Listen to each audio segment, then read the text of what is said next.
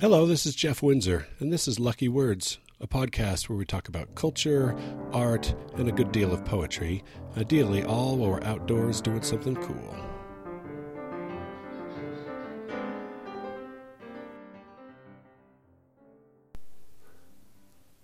I'm in the Timpanogos Wilderness area in the Uinta National Forest, and right now I am actually sitting at the base of a 200-foot high cliff that's not just vertical, it's actually somewhat overhanging here.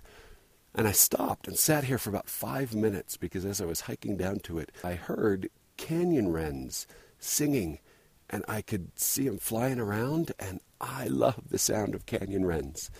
They have the most beautiful song, just this descending dwee, dwee, dwee, dwee, dwee. And I thought, I want to record that.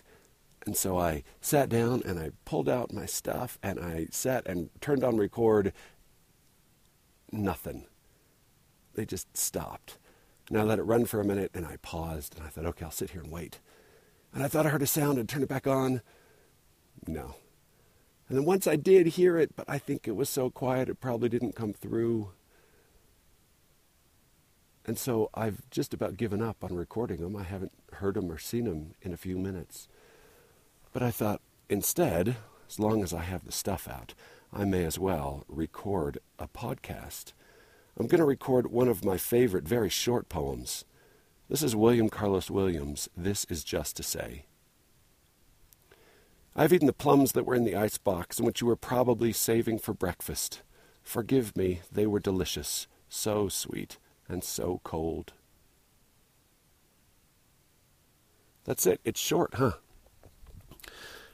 It was the first poem that I made my kids memorize when they were little, and I thought it was so cute to have my daughter, Mary, when she was just 6 years old, recite that poem to me.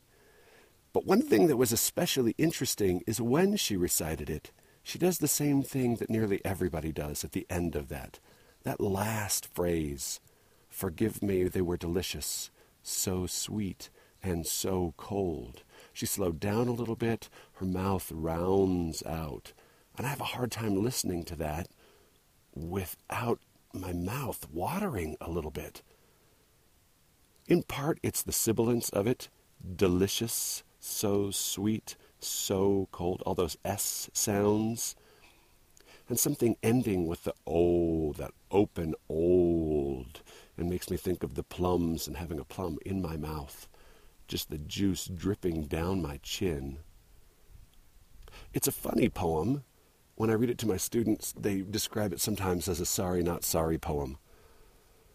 Kenneth Koch wrote variations on a theme by William Carlos Williams that are a little bit funny. 1. I chopped down the house that you had been saving to live in next summer. I'm sorry, but it was morning, and I had nothing to do, and its wooden beams were so inviting. 2. We laughed at the hollyhocks together, and then I sprayed them with lye. Forgive me, I simply do not know what I am doing. 3. I gave away the money that you'd been saving to live on for the next 10 years. The man who asked for it was shabby, and the firm March wind on the porch was so juicy and cold. 4. Last evening we went dancing, and I broke your leg. Forgive me, I was clumsy, and I wanted you here in the wards, where I am the doctor. All of those are kind of ironic sorry, not sorry poems, but they lack something that Williams' original has. Something in the sensuousness of his poem, something that makes it, I don't know, it makes it feel different. I'm going to read it one more time. William Carlos Williams, This Is Just to Say. I have eaten the plums that were in the icebox, and which you were probably saving for breakfast. Forgive me, they were delicious, so sweet and so cold.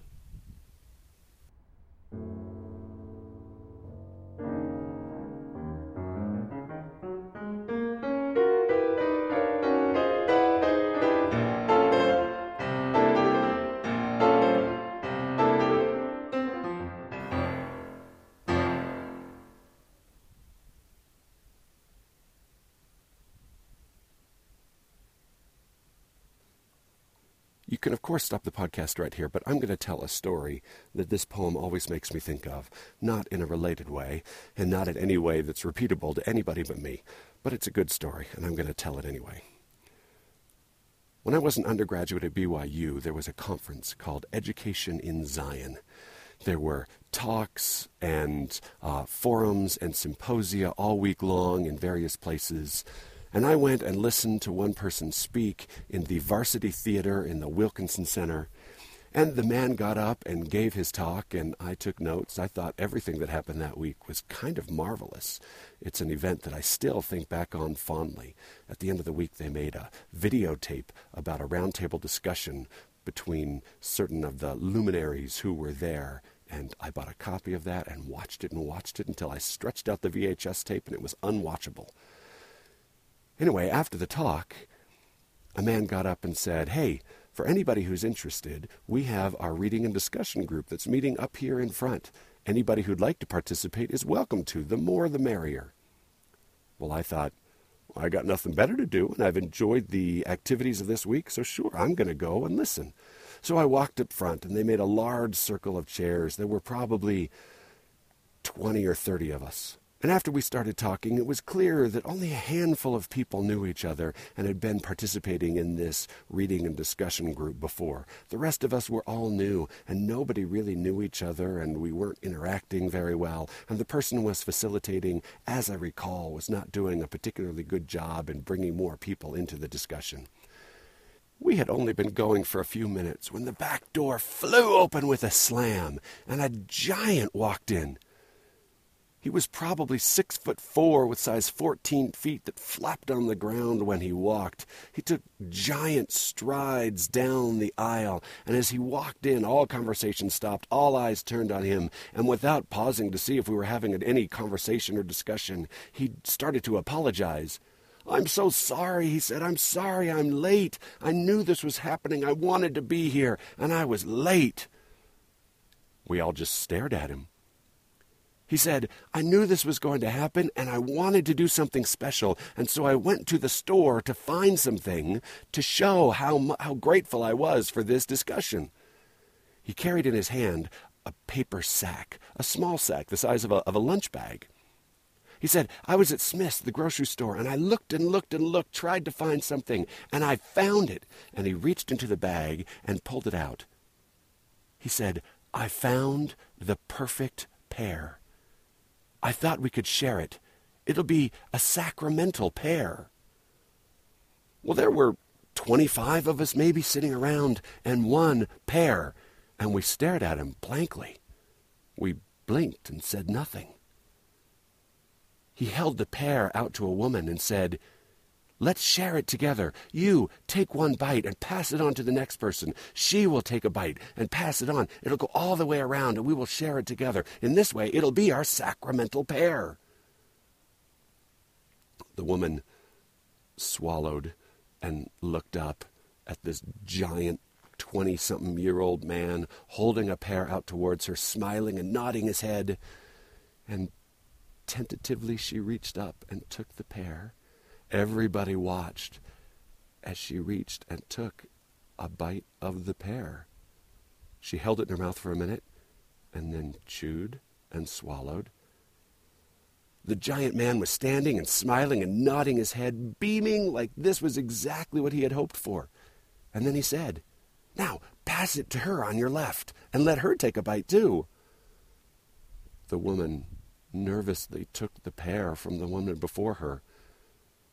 She spun the pear around to a clean spot, took a bite, and then quickly passed it on to the next person, who then tried to find an empty spot on the pear, took a bite, and passed it on. After a couple of people, we sort of stopped paying attention, and the conversation started to resume. By the time the pear got to me, there wasn't really any space left where I could bite where other people had not bite. I didn't know anybody in the room. But I took the pear, and I took a bite, and I passed it on to the next person. And as the pear went around that circle, I kind of lost track of it. I don't remember if it made it all the way to the end, or if it made it all the way around and part way around again, or what happened. But I do know that we sat and we talked, and I felt bonded to those people. Bonded even though I didn't know their names. Bonded even though we didn't exchange information, and as far as I know, I have never spoken or seen any of them ever again. I don't know anybody who's had that pair experience, who was there with me. But it's one that I won't forget. And it's one I think of somehow every time I read this poem. Even though this is a sorry not sorry poem, there is something about pears and plums and fruit. I don't know what it is, but it makes me want to eat the orange I have in my backpack right now.